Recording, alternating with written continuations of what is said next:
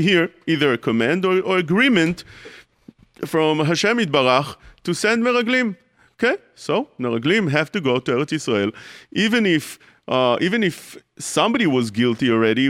It seems like Moshe Rabbeinu was guilty over here, or the Am Yisrael, not the meraglim. The meraglim just pointed. They didn't ask to go to the land of Israel and spy. Rather, they were appointed. So they're appointed, and it says over here in the Psukim that Moshe Rabbeinu picked anashim, shlach lecha anashim. Rashi says over here, anashim means lashon chashivut. They were important people. Ota she'a ksherim hayu.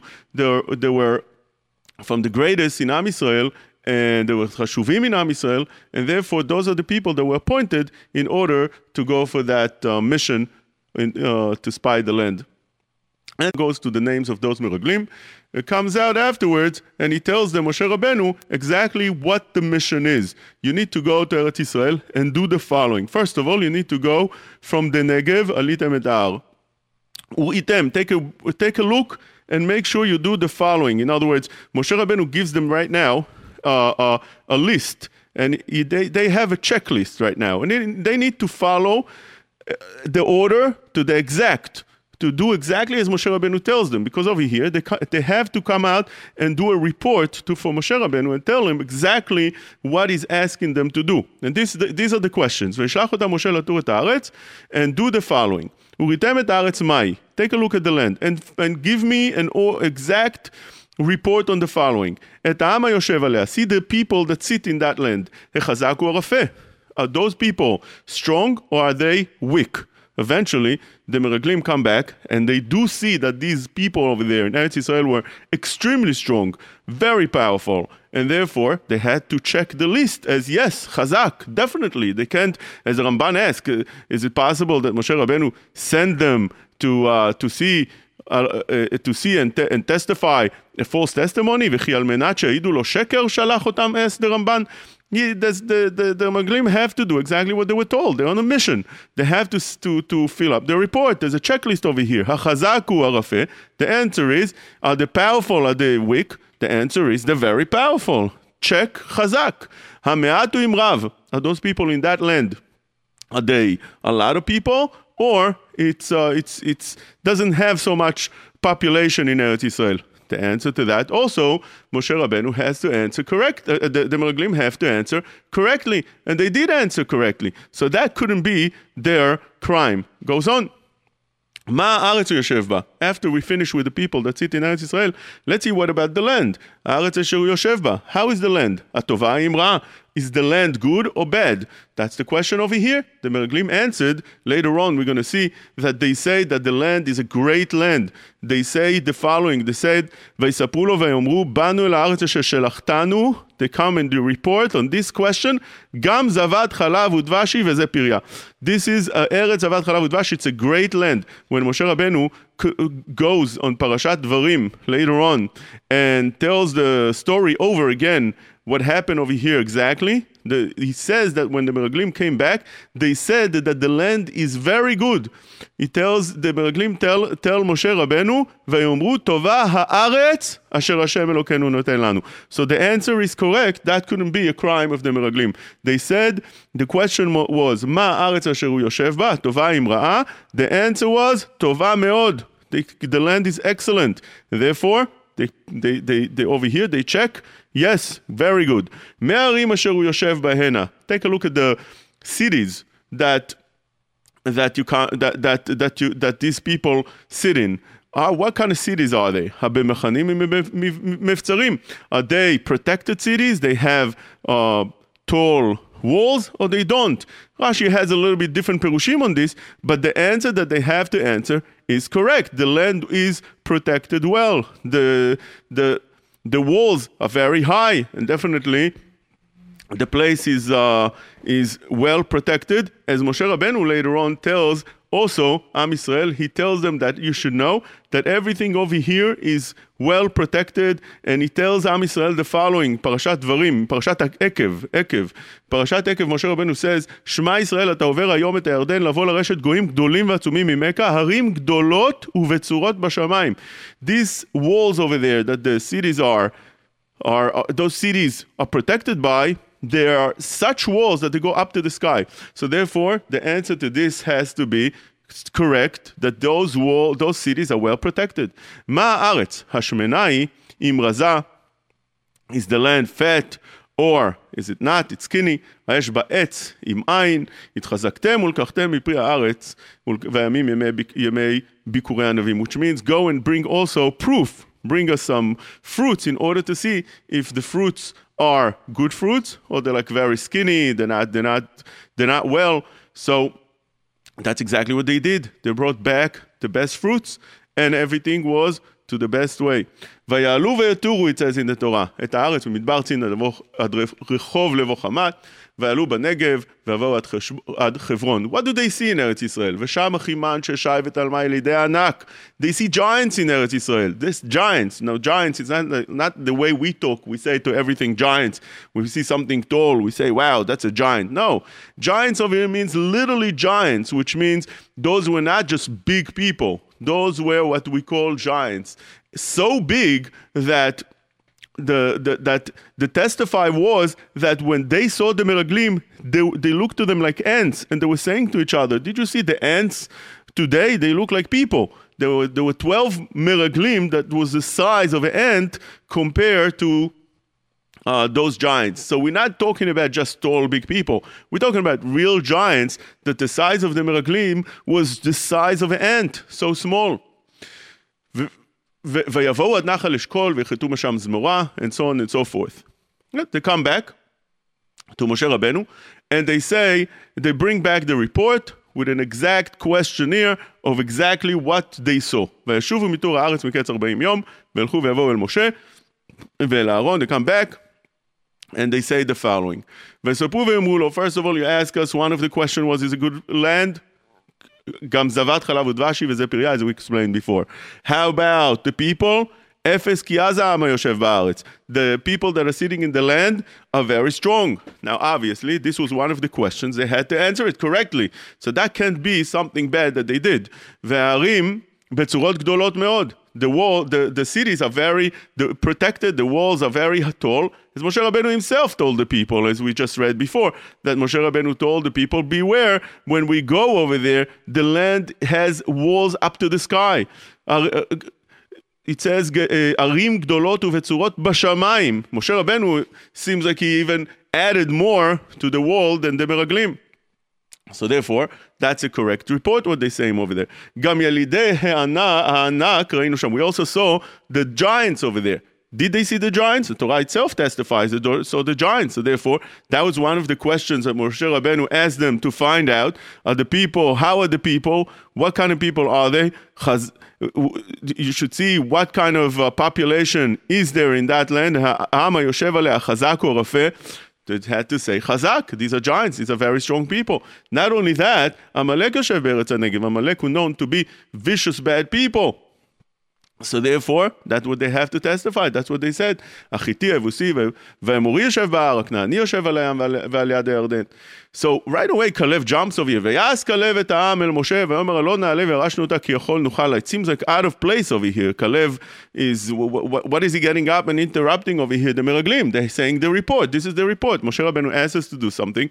We have to say everything that bring back everything the way that Moshe Rabbeinu asked us to do. They didn't do anything bad up to now. So therefore, why is Kalev screaming over here at them? We're not sure. He's quieting them. It doesn't seem like there's a perush to this. Now, obviously, there is in Rashi, but we're not learning right now Perush Rashi. According to the Ramban, the meraglim was sent in order to spy the land and bring back an exact report, and this was a correct mission. So therefore, the meraglim have to do what they were told to do. ואנשים אשר עלו עמו אמרו לא נוכל לעלות אל העם כי חזק הוא ממנו. They tell him, listen, you think you can fight against giants? If giants are impossible to fight, every place in the land that we took, we saw that there were giants. And they said the following. Now the Torah starts saying what they did wrong. ויציעו דיבת הארץ אשר תרו אותה. They spoke negatively about the land by saying what? לאמור הארץ אשר עברנו בה לתור אותה, ארץ אוכלת יושביה היא. This is a land that you see people are dying in that land constantly. Now, the Rashi explains over here that people were dying, and it was a chesed that Hashem made with the meraglim, with the fact that they saw all day, they saw people in levayot, there were people dying right and left. And the reason for that is because Hashem wanted people to be busy and not pay attention that there's meraglim in the land. So people were dying and they were taking care of the burial of those people. Now the meraglim couldn't know that. The meraglim walk into a land and they see so many levayot, so many people dying, so many signs on every post that this person died, that person died. So this is according to the way they see and the way they were asked to bring back to Moshe Rabbeinu, Eretz Ochelet Yoshvei. Moshe Rabbeinu asked them, find out, is that a place that the population is added, or on the contrary, Yesh Eretz, says Rashi, that land, some lands, you have people that populates the people, which means it's such a good land that there's more people and more people that being added to that land. And sometimes it's memaetet uchlusim. That's what Rashi says. Yesh megadelet uchlusim, yesh memaetet uchlusim. Sometimes you have more population, sometimes you have less. So they being asked, go and see, are people dying in that place or people living happily over there? And they're seeing people dying right and left. Now, you're right, Hashem made for them a nest and he helped them out. But they can't know that. How could they know that? What's the blame? What's the claim against them? They didn't do anything bad. So that doesn't seem like they did bad. Not only that, when you take a look when Moshe Rabbeinu goes and tells them exactly what they did bad by asking the meraglim on Sefer Dvarim, on Parashat Dvarim, he doesn't say that they did anything bad. They're not the meraglim. It says over there that v'tikrevun alai kulchem, Am Yisrael came to Moshe Rabbeinu and they said, Nishlecha anashim lefanenu, yachperu lanu et haaretz. Send us people, send us spies, so they can spy the land. Vashivu otanu davar. Let them tell us what exactly the land is like. Vayitav b'enai hadavar. Moshe Rabbeinu liked that, and he sent the meraglim. The meraglim came back, and they said the following: V'yikchu be'adam mipri haaretz yoridu elenu v'yashivu otanu davar v'yomru. This is what the meraglim said: Tova haaretz asher Hashem Elokeinu noten lanu. The land is a great land. That's it. The blame was on Am Yisrael. Lo avitem la'alot. You didn't want to go, but the meraglim didn't do anything bad, and in Sefer Dvarim, Moshe Rabbeinu goes on, doesn't seem like the meraglim did anything negative. Also here, in our Parashat Shelach, we see that there's no blame against the meraglim so much until the end. Moshe Rabbeinu has a problem with Am Yisrael. Am Yisrael has a problem with the land. V'tisa kol ha'eda, v'yitnu et kolam, v'yifku ha'am b'layla hu. People were crying, people were unhappy, uneased. V'yilonu al Moshe. And even when Hashem interrupts over here, he doesn't speak about the meraglim. He says the following: when Am Yisrael comes to stone Kalev and Yehoshua, Hashem right away appears. ויאמרו כל העדה לרגום אותם באבנים, וכבוד השם נראה באוהל מועד אל כל בני ישראל. Hashem appears, he comes to save them. ויאמר השם אל משה, עד אנה ינעצו אני העם הזה, עד אנה לא יאמינו בי. Hashem has a problem with Am Yisrael, not with the meraglim. הכנו בדבר, הורישנו, אעשה אותך לגוי גדול ועצום ממך. And so on, ממנו, and so on and so forth. Later on, Hashem says, after you go and wait until the end of the parasha, it says, וידבר השם למשה ולאהרון לאמור, עד מתי לעדה הרעה הזאת? העדה is referred to the meraglim. אשר המה מלינים עליי תלונות בני ישראל, אשר המה מלינים עליי שמעתי. So up to here, the meraglim didn't do anything wrong, seems like. And we have a question.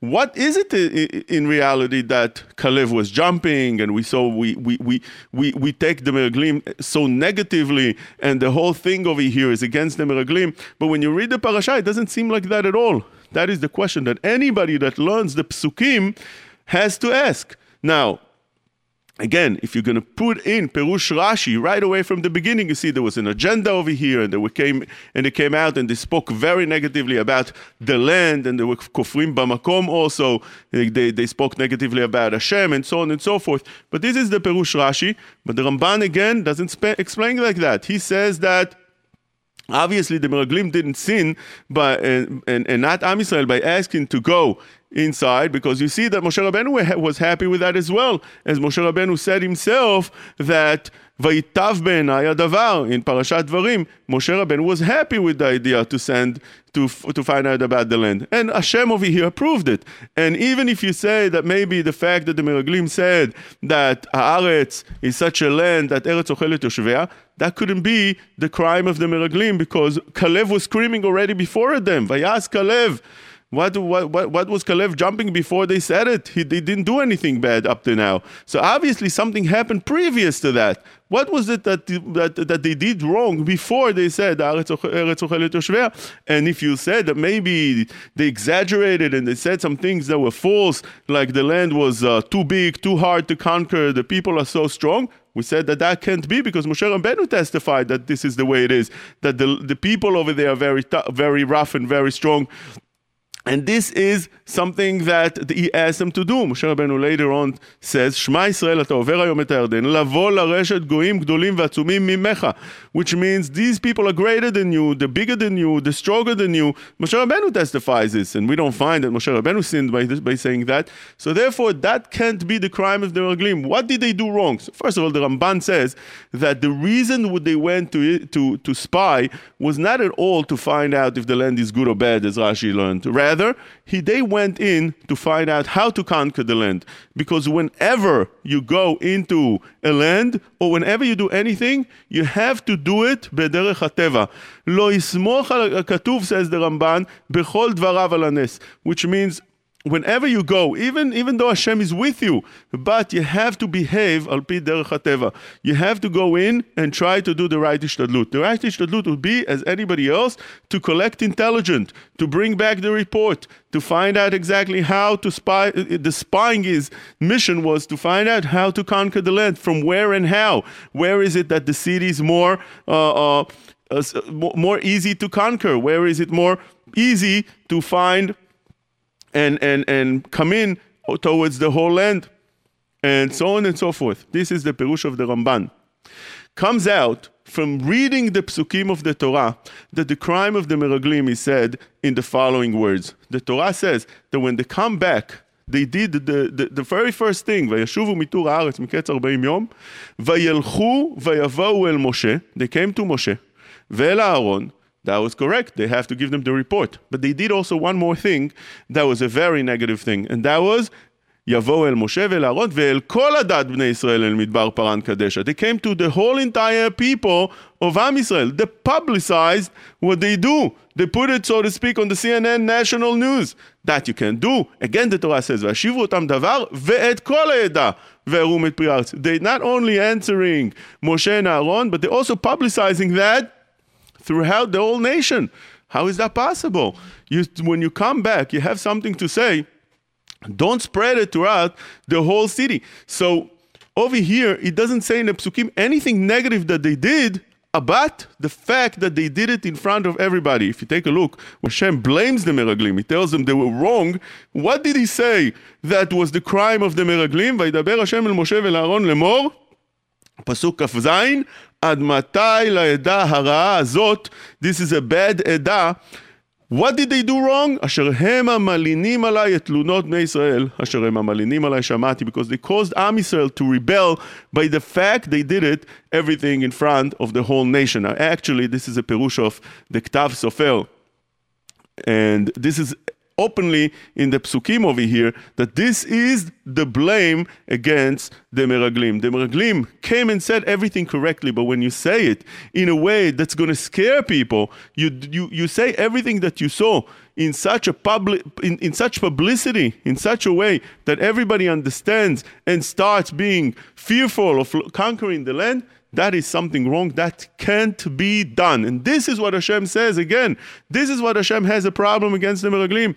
Ad matai la'eda ha'ra'ah azot asher malinim alai tlunot bnei Yisrael. And this is how the Torah points out again. The psukim is vayelchu ve'yavo'u el Moshe ve'el Aaron ve'el kol adat bnei Yisrael. What are you going to the whole nation? What are you going to everybody? What are you putting this on the front page of a newspaper and spreading it all over town? El midbar paran kadesha ve'shivu otam davar ve'el kol ha'eda ve'arum et pri haaretz. It seems like when you read those psukim that this is the problem over here. You don't go and publicize whatever you see. This is something that we have much more in this generation than any previous generation. Today, that is a generation of media, of internet, of so on and so forth. People always publicizing everything about their life. Their life became, the individual life, the private life became public. Everybody knows everything about everybody. You have everybody's pictures all over. You have everybody's life stories all over. Everybody that does something, the whole world needs to know about it. You go to a certain vacation, now everybody's in vacation. Everybody has to know about it. You send pictures to the whole world. You show everybody everything that you do. Nothing private anymore. A person that just got married, everybody needs to know where he went for a honeymoon, what they do, everything about it. Then he has children, when and how, and everything about it. And every private thing in people's life became public to the whole world. You have the pictures, and you have movies, and you have everything that people could see and know about everybody else. And this is something that we need to change, because this has never been the way. All over the world wasn't like that, but in Am Yisrael always everything was about privacy. A person was a private person. Everybody were to themselves. You need to interact with other people. It was, let me help you. You don't need to publicize everything that you do, how you live your life, how's your shlom bayit, how's your kids doing, where your kids going, what do they do in school, what the report cards are. Everything today is known to everybody. That is something that the Torah doesn't like. And this is what's happening over here, publicizing. It's not derech HaTorah. You don't publicize. Am Yisrael were the opposite. When we see in the next parashiot that Am Yisrael were always such, as Bilam was saying, Am Yisrael was always such that they were all in betzniut, that the windows are not one towards the other. Always the windows are covered. Everything in the house was private. You don't know what's happening in other people's houses, what they do and how they do. Everything is today different. Today everybody knows about everything. I think that is what the Torah is saying over here. You come out and tell everybody what you saw. First of all, that's wrong. Moshe Rabbeinu didn't send you so you can go ahead and gather the whole town and tell El Kol Adad Me Israel what you saw. That's first of all. Secondly, you know that in Bnei Israel you have people that easily are frightened from anything. So therefore, when you talk like that, you're going to have some women that are going to start screaming that they're scared, some little children that's going to start crying, and some weak men that's not going to want to go, and that's enough to cause panic throughout the whole nation. Therefore, things needs to be betzniut and not like that. That's the first point. Second point, I was asking, I don't understand. How is it possible that the Homer Aglim that were באותה שעה כשרים היו, says Rashi, באותה שעה כשרים, they were the greatest people. How is it possible that 10 out of the 12, within 40 days, the greatest of Am Yisrael, within 40 days, change 300, they mamash changed 180 degrees over here. They became from the best of the best, and they became Reshaim. How is it possible? What is it that triggered 10 people within 40 days? I understand if one person, the Yetzer Hara grabbed him, 2 people, the Yetzer Hara grabbed him, but 10 people throughout a short trip of 40 days, change the whole lifestyle and become bad. How is it possible that such a thing happened? And why is it that Kalev and Yehoshua did not change themselves? Why is it that only the 10 Meraglim and not Kalev and Yehoshua? You can see that there is over here a certain mahalach by the fact that Yehoshua and Kalev were with a totally different mindset than the Meraglim. How do we see that? From the very beginning, Yehoshua right away goes to Moshe Rabbeinu in order to get a beracha from Moshe Rabbeinu, Gdol Hador, and he gives him an extra yud. He added, Vayikra Moshe leHoshea binun Yehoshua. He called him Yehoshua. He added him a yud. You see that Yehoshua was on a higher spiritual level. He didn't look at things bederech hateva. On the day of the mission that you need to train yourself how to gather intelligence, do the right thing, and get the right training, that's not the time to go and get brachot from Moshe Rabbeinu. But that's what Yehoshua does. Also Kalev goes where? He goes to Kivrei Avot, to be mitpalel. He goes to pray on Kivrei Avot. Why does he go to be mishtatech al Kivrei Avot? That's not the time. Right now you're on a mission. You have to do your mission. You have to make sure that you do the right thing. No, Kalev goes over there. And you see that Kalev and Yehoshua a totally different mindset. The other Meraglim didn't do that. But the question is, if there were tzaddikim in that time, as Rashi points out, how is it possible that right away, Moshe Rabbeinu prays, Ka Yoshiacha ma'atzat meraglim. Hashem should save you from the meraglim. What do you mean? At that time they were good, they weren't bad. Later on also, we see that Kalev goes to be saved. He goes to pray by the Mishtatech al Kivei Avot to be saved from the meraglim. What does that mean? Shelo yanisat lechaverat להיות בעצם. באותה שעה tzadikim, they were tzadikim. They didn't do anything wrong yet. So why is it that they need to get such a beracha? The answer to this is that this was the different mindset. You're right, at that time, they were tzaddikim. But their mindset was, you go to Eretz Yisrael in order to find out how to conquer the land b'derech hateva, not b'derech nes, as Moshe Rabbeinu sends them, as Ramban explained. We need to find out how to do the right thing. Over here, where do you conquer the land? From which city, from which place, and how to do it?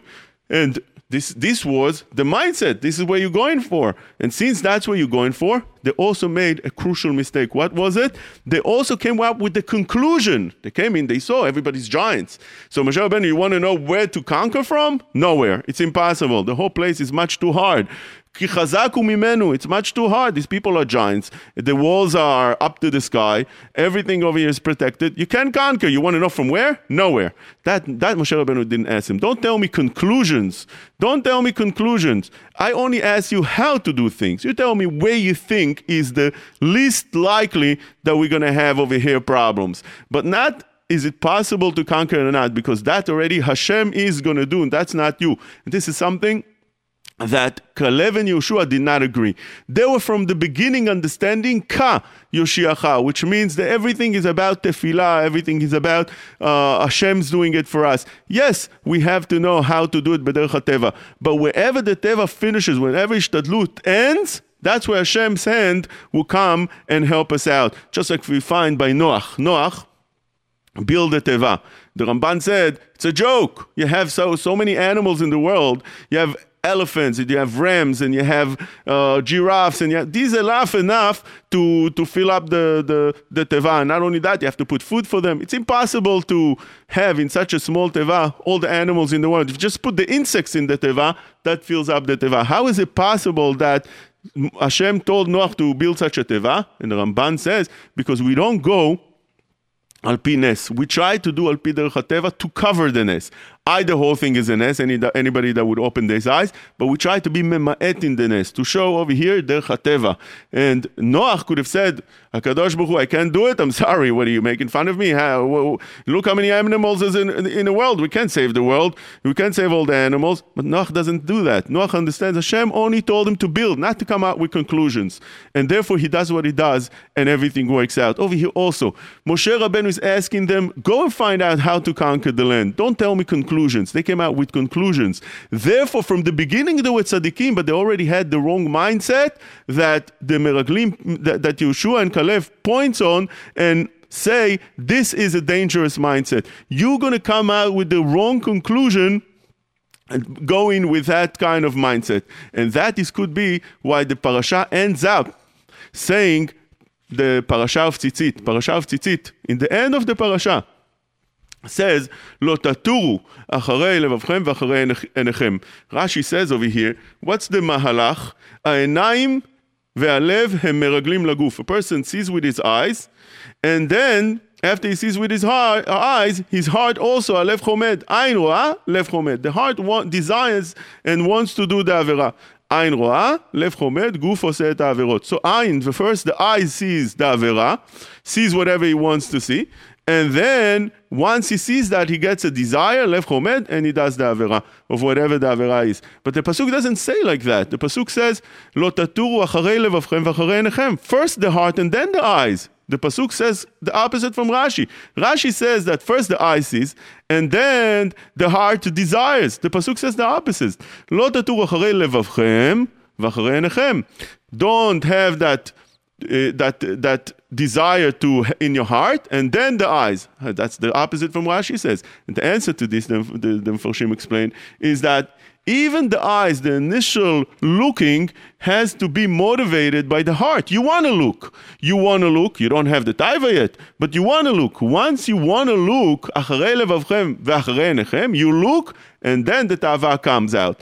Again, the eyes bring out the tava. but a person has to have a desire to look. He has to have a will. He wants to look. He wants to get the te'ava. If a person is not interested, he's not going to open his eyes to look at the wrong things. So acharei levavchem has to come out before acharei einechem. And this, the connection to this meraglim. The meraglim also did the same thing. They already had this in the mindset. Although they didn't see anything bad, they didn't yet tar et haaretz, and therefore they can't actually say anything negative. But the whole mindset, everything, the whole thing, bekoach, was there. It was already on the potential, and therefore it came out to be what it was. Thank you for listening for Divrei Torah. Bezrat Hashem, after the following song, we'll go into the questions in halacha. The phone number at the studio is 718-683-5858, 718-683-5858, and text us at 347-927-8398.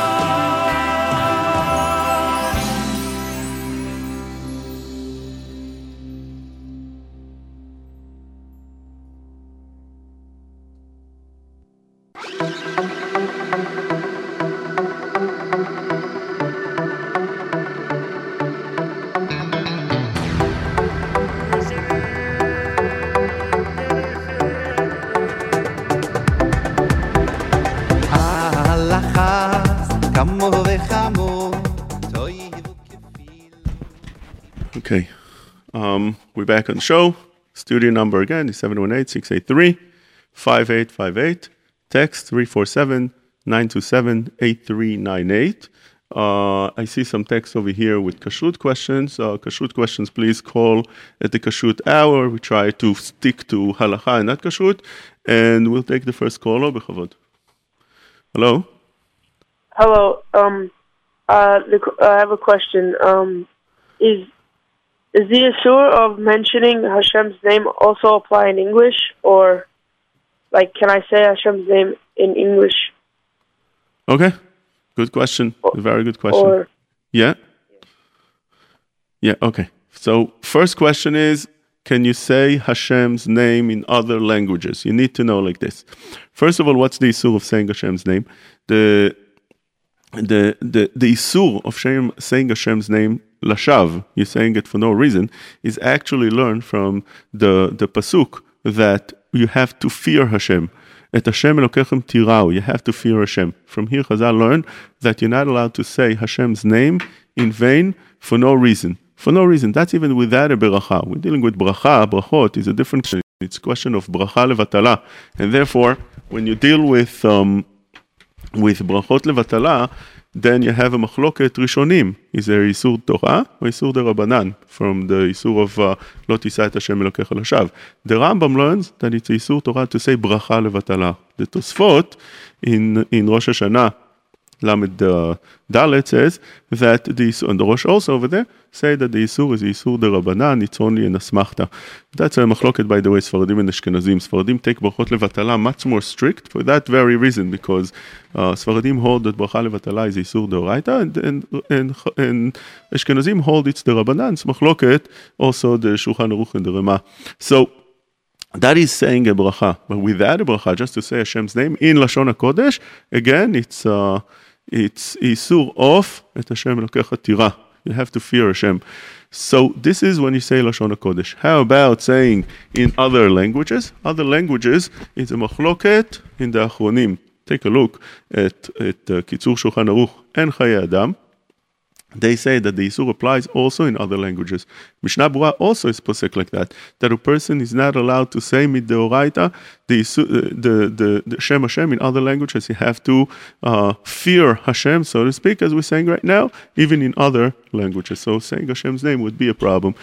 Rabbi Kiva Iger argues on this Malach, and he says that the Isur is it's not Asur to say Hashem's name in other languages, and he's allowing that. And therefore, Lemaaseh, since the Mishnah Berurah is Machmir, one definitely needs to take the more strict approach of saying not saying Hashem's name in other languages as well. If a person wants to say something like thank God or something like that, then of Shlomo Zalman allows that. But he says still the minhag of the world is not to say it even that way. Not to say at all Hashem's name, even that way. Even in other languages, even B'Lashon HaKodesh, they say Toda Lakel or Baruch Hashem. They don't actually say Shem Hashem, although that would be mutar, because that is B'derech Shvach Ve'odah, and that is something that's mutar. Okay, let's take the next caller. B'chavod. Hello? Hello? Yeah, how long does your tzitzis have to be off and have to make a new bracha? Again, I didn't hear. I'm sorry. What is it again? If your tzitzis, you take it off, how long could it be off that you shouldn't have to make a new bracha? Okay, so the answer to this question is a question of hefsek. How long a person that hefsek, how long that the hefsek needs to be in order to say a new bracha. So you have on this a machloket. If you take a look at Shulchan Aruch Harav, he says a lashon of 2-3 hours. If you took it off, you obviously didn't have another hefsek. You didn't, let's say, leave the premises. And you're still there, just you took it off and you want to put it back on, the talit, let's say. So then 2-3 hours, he says that's sufficient to consider that hefsek and to say a new bracha. Other poskim say that it's half hour. So also Ram Ovadia brings down halacha l'maaseh. Half hour he took it off. You have to say a new bracha. Now when we're dealing with tzitzit, that is talit. When we're dealing with tzitzit, there are many poskim that say that tzitzit doesn't require bracha altogether, even when you put it on the first time. Like for instance, Cham Ovadia brings down a list of poskim that since this, as we explained before, that Sfaradim are more strict in brachot, in brachot, and they say sabal, safek brachot le'akel, they take that more strict, and therefore Cham Ovadia says that you don't say bracha on tzitzit altogether, even the first time you're putting it, because of the size. That's first of all. There are different shiurim in the sizes, and even if you have the biggest size, by the way, Rav Chaim Falaji brings even a bigger size than anybody else, and he requires much more. So it doesn't seem like anybody has such a huge size tzitzit.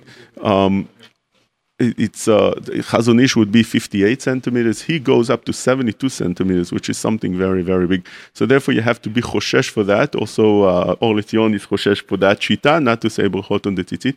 And even if you want to be mekel on that aspect and say bracha, you have the shita of the Dat Kedoshim, the Eshel Avraham Ibuchach, that says that you have to be able to come out with the tzitzit, as the halacha says, and that's one of the sizes of the shiur. The shiur of the tzitzit is that it has to be such that you're not going to be embarrassed to come out with it.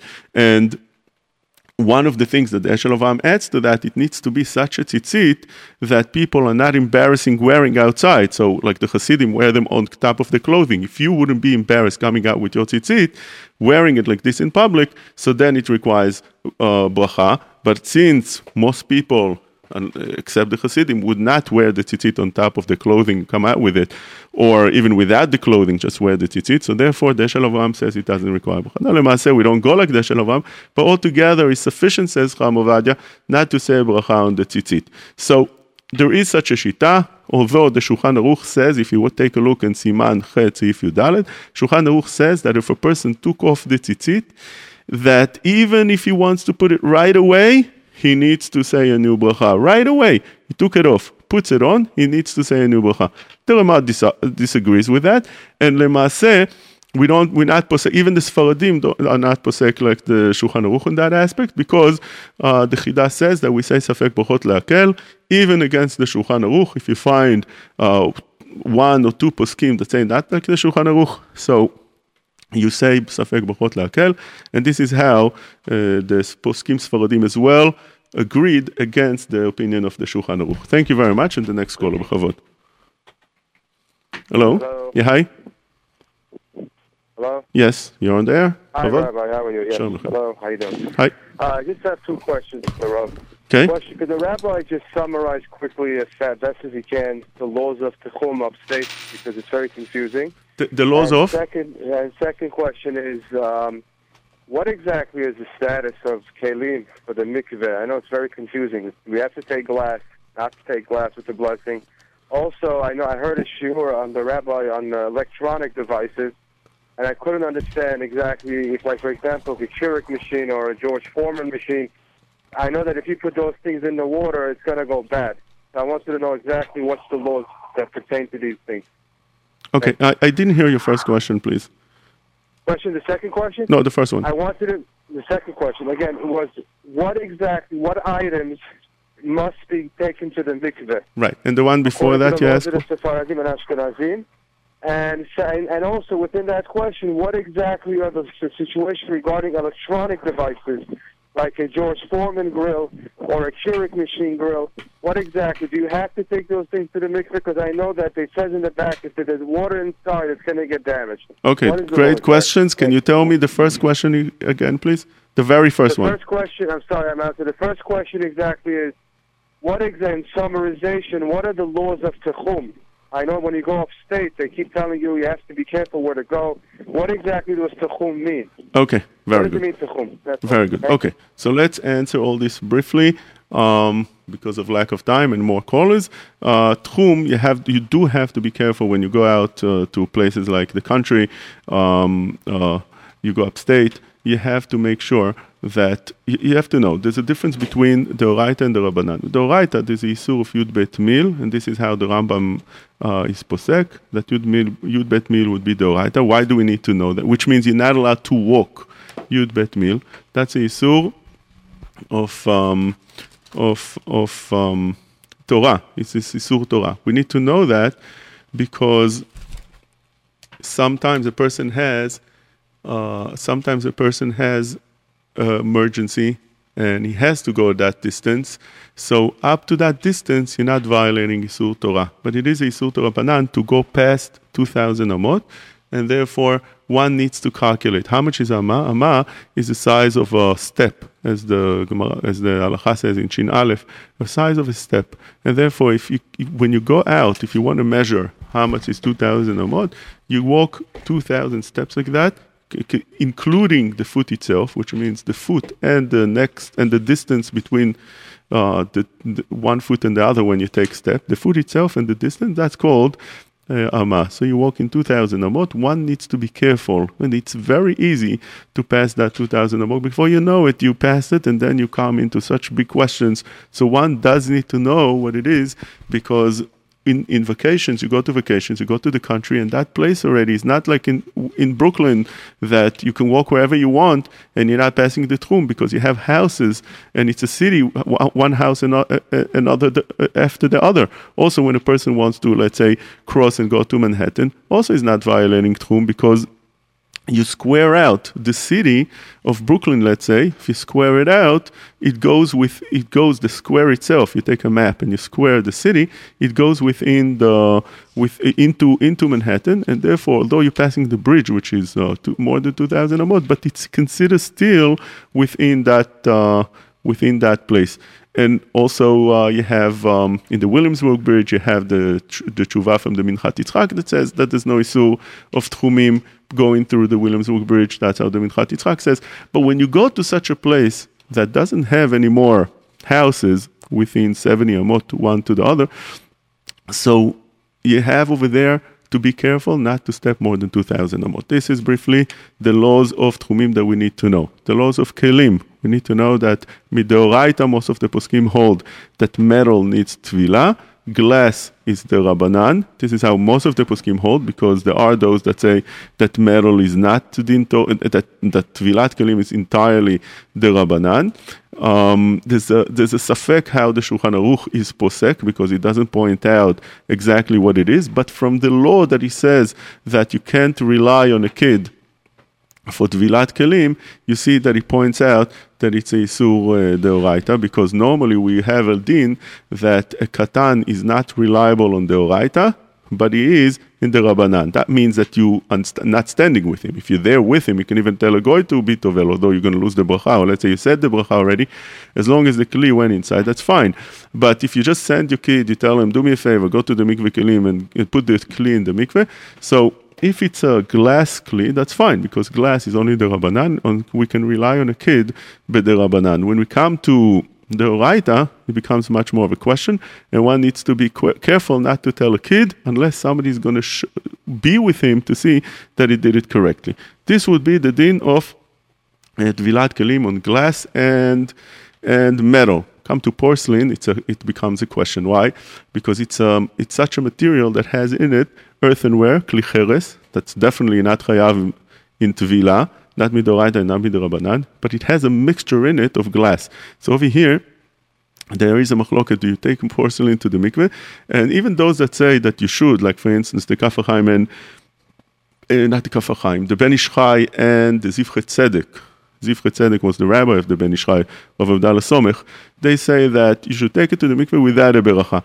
But Cham Ovadah points out from Shirei Knesset HaGdolah and many of Gdolei HaPoskim Sfaradim that it doesn't need Tvila at all, and this is the Minhag. By Ashkenazim also there's machloket about the Minhagim. Take a look at Tshuvot V'Anakot of Steinbuch. He says also in Orchot HaBayit that it doesn't need to Tvila, the Minhag is not, but others argue. So there is a machloket over porcelain. If a person wants to be machmir, it's without a beracha. Best thing whenever you have a kli that you're not going to say a bracha is to take along with it a kli that needs a bracha. So now you take two kelim, you have the metal kli together with a porcelain, and you say the bracha, and you tovel both of them. That's the best thing to do. One interesting question would be, what bracha to make? If you take one kli into the mikveh, you say only Asher Kichanu Mitzvotav V'Tzivanu Litvol Kli, one kli. Not plural, you say singular. But if you take two kelim, you say al tvilat kelim. Al tvilat kelim. One kli is al tvilat kli, not litvol kli. Al tvilat kli. And when we're talking about more than one, you say al tvilat kelim. That's a difference between one and the other. So when you have two kelim, what bracha are you going to make? You're going to say al tvilat kelim or al tvilat kli. because over here one is required, the other one is not. Cham Ovadia says that you say al tvilat kelim. That's how he brings down in Halichot Olam, and the reason is because the other one is also you have tzad that it might be chayav. So therefore, for the bracha, changing the bracha and saying something that would apply that to that as well, that's good enough. So that's what you should do when you take. By the way, interesting question. Why is it that we don't find other places, like for instance by mezuzah, you don't say, if you put one mezuzah, you say, Shorkichanu mitzotav etzivanu likvoa mezuzah, and when it's more than one, you say, likvoa mezuzot. Why is it that over here by kelim, you say in all the brachot, we don't find such a thing that you say in plural as you do over here. So Rav Pinchas Scheinberg has an answer in his Mishmeret, in his Sefer, and he says over there that there's a difference. Mezuzah, each one is a mitzvah by itself. So therefore you say a bracha by each one. Mashenken, by kelim, it's a mitzvah to be tovel kelim. It's not the individual mitzvah. That's how he says, and we didn't understand in yeshiva when we saw that. We didn't understand the chiluk so well, but that's how he answers. That's how it is. So it comes out, again, that metal kelim would be the oraita, glass would be the rabbanan, porcelain would be a safek, and we come to electric. That's a big question. Why? As you mentioned, electric, what are you supposed to do? If you put them in the mikveh, you ruin them. What are you supposed to do? So some kelim, some electric, if you put them in the mikveh, nothing happens to them. Most likely nothing happens to them. From experience, it's very unlikely to get ruined. You put them in very quickly, take them out, and let them dry a few days. Usually nothing happens to them. But some kelim, you can't even do that. Like the Keurig, it's not only electric, it's also digital. You put it in. Some things have chips in there, cards that if they get wet, they get ruined. The whole thing becomes ruined. What are you supposed to do then? Then you have a few options. One of the options that Rav Elyashiv said to do is to ruin it, to open it up and break it to the point that you'll need a professional to put it back together.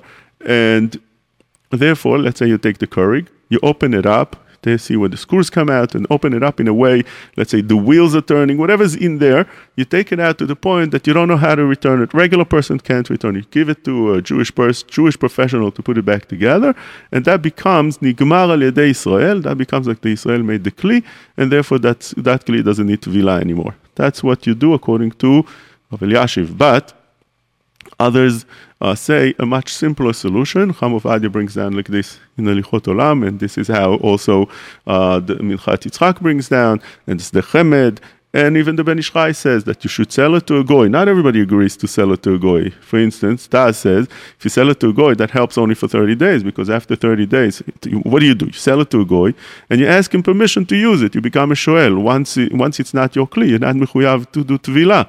When you do that, when you take the kli from the goy, you borrow it from him, you're allowed to do that, says the Taz, only for 30 days, because after the 30 days already, it looks like yours. Once it looks like yours, you chayav tvila again. That's a concept throughout halakha all over. That whatever becomes, for instance, a mezuzah, you rent a house outside Eretz Israel. That house needs a mezuzah. When? After 30 days. Today we do differently, but after 30 days, it's nir'a kashelo. It looks like your house. So therefore, you need to put a mezuzah after 30 days, even if you're renting chutz la'aretz. So over here also, you have such a thing. According to the Taz, you wouldn't be allowed to keep it more than 30 days. But Cham Ovadia says, as I mentioned before with the other poskim, that it's fine to keep it even longer and even forever. You're allowed to take it and do that. So that would be the solution for all this Keurig and so on and so forth. There is a tzad to be mekel that the Minchat Yaakov brought down. You have a sefer, Shev Yaakov, and the Shvut Yaakov after him brought down. It goes like this. Shev Yaakov was mechadesh, something that many of the poskim disagreed. He was mechadesh that the tvila has to be, since it's to be mafkia, the tum'ah of the goyim from the keli, as the Taz says in the beginning of the halacha. So Shev Yaakov mentioned that it has to be something that's mekabel tumah. So if you have something that's connected to the karka, for instance, Shvut Yaakov says, it's the electricity, you connect that to the wall, so that's not mekabel tumah, because anything that's connected to the wall is not mekabel tumah. So therefore, whenever you have something electric, It's connected to the world. Sam mekabel tuma. So first of all, this Shev Yaakov, this chidush of this big Gaon Shev Yaakov, was not agreed upon the poskim. Chatam Sofer disagreed. He said, for instance, that where does he know that it's a chidush? Where does he get this chidush from? We don't find anywhere that it's connected to tikhot tuma v'tara. That's first of all. Secondly, this thing of the Shvut Yaakov that he says electricity should be something that's considered connected to the karka, and he's not going to be mekabel tuma. Also, the poskim didn't agree. Why? Because the main use of the kli is not to be connected to the wall, and even if it is, it's easy to take out. So, and therefore, the whole thing becomes something that you can't rely on, according to majority of the poskim, unless you want to use it as a sniff to be mekel with other things. Like for instance, you have, for instance, a frigidaire. Why does that not need a tvila? Let's say you have of the glass, you want to use it by putting things straight out. Why is it that you don't have a din to be tovel that? So there are a few reasons why. Like for instance, it's kli asui lenachet. It's not movable. It's too big. It has enough that it's not a kli anymore. Like a 40 se'ad that's brought down many places in Halakha Sishin Yudaled, in the Mishnah Bura and the Shach and the Magen Avraham. And one of the reasons is because it's connected to such a way that people don't ever move it, and therefore that's considered, like we explained before, something that's connected and doesn't move. So that would be the laws that you wanted to know about the Keurig machine and the other kelim. Let's take one of the questions over here. Shalom, Rabbi. Do I have to do tvila to the dishes and pots that are used already for many years? Well, definitely. If a person didn't do tvila on his kelim and he used them for a very long time, then definitely he needs to do tvila. The reason is because, as I explained before, Taz says, Kuf Kaf, the very first Taz, he says that you need to do tvila in order to be mafkia, the tuma of the goyim that's there, and that doesn't go away in any other way but the mikveh. You have to put it in a mikveh. Tam tvila, says the Taz, kedei she'etzu mitumato shel oved kochavim lekdushato shel Israel. If you are using it for 100 years, that doesn't come out just like any other tuma. It doesn't come out just by ignoring it or using it. You have to actually take it to the mikveh, and this is the way the tuma are going to come out. Another question over here, very quickly. What bracha do we say on licorice, on peanut butter, and on chalva? Okay, licorice, Rav Moshe said that it is mezonot. Rabbi Binyamin first, in Pitrei Halachot, argued on him. He called up the company and he told him it's plainly only ledavek. It's only to put together the licorice. It doesn't come for flavor at all. And therefore he paskened that it's she'akol, and he says that he doesn't understand this Rav Moshe at all. It's misupak even if he said such a thing. And this is also how the Sefer Vezot HaBracha brought down Lema'aseh, that it's she'akol. What bracha is peanut butter? Rav Shlomo Zalman said that it's she'akol. And the reason is because it's so much not anymore the shape of the peanuts that it becomes she'akol. And chalva, also in the made from sesame, is something that's called she'akol. We have a caller on the line, but we don't have time. Let's see very quickly. B'chavod. Yes, I wanted to ask, the Keurig machine, is there any part of the machine that touches the water or whatever that's not plastic? Okay, that's a good question. We're going to have to keep it for next week because we're out of time. We already passed and we're not allowed to pass the time. Okay. I wish everybody Shabbat Shalom.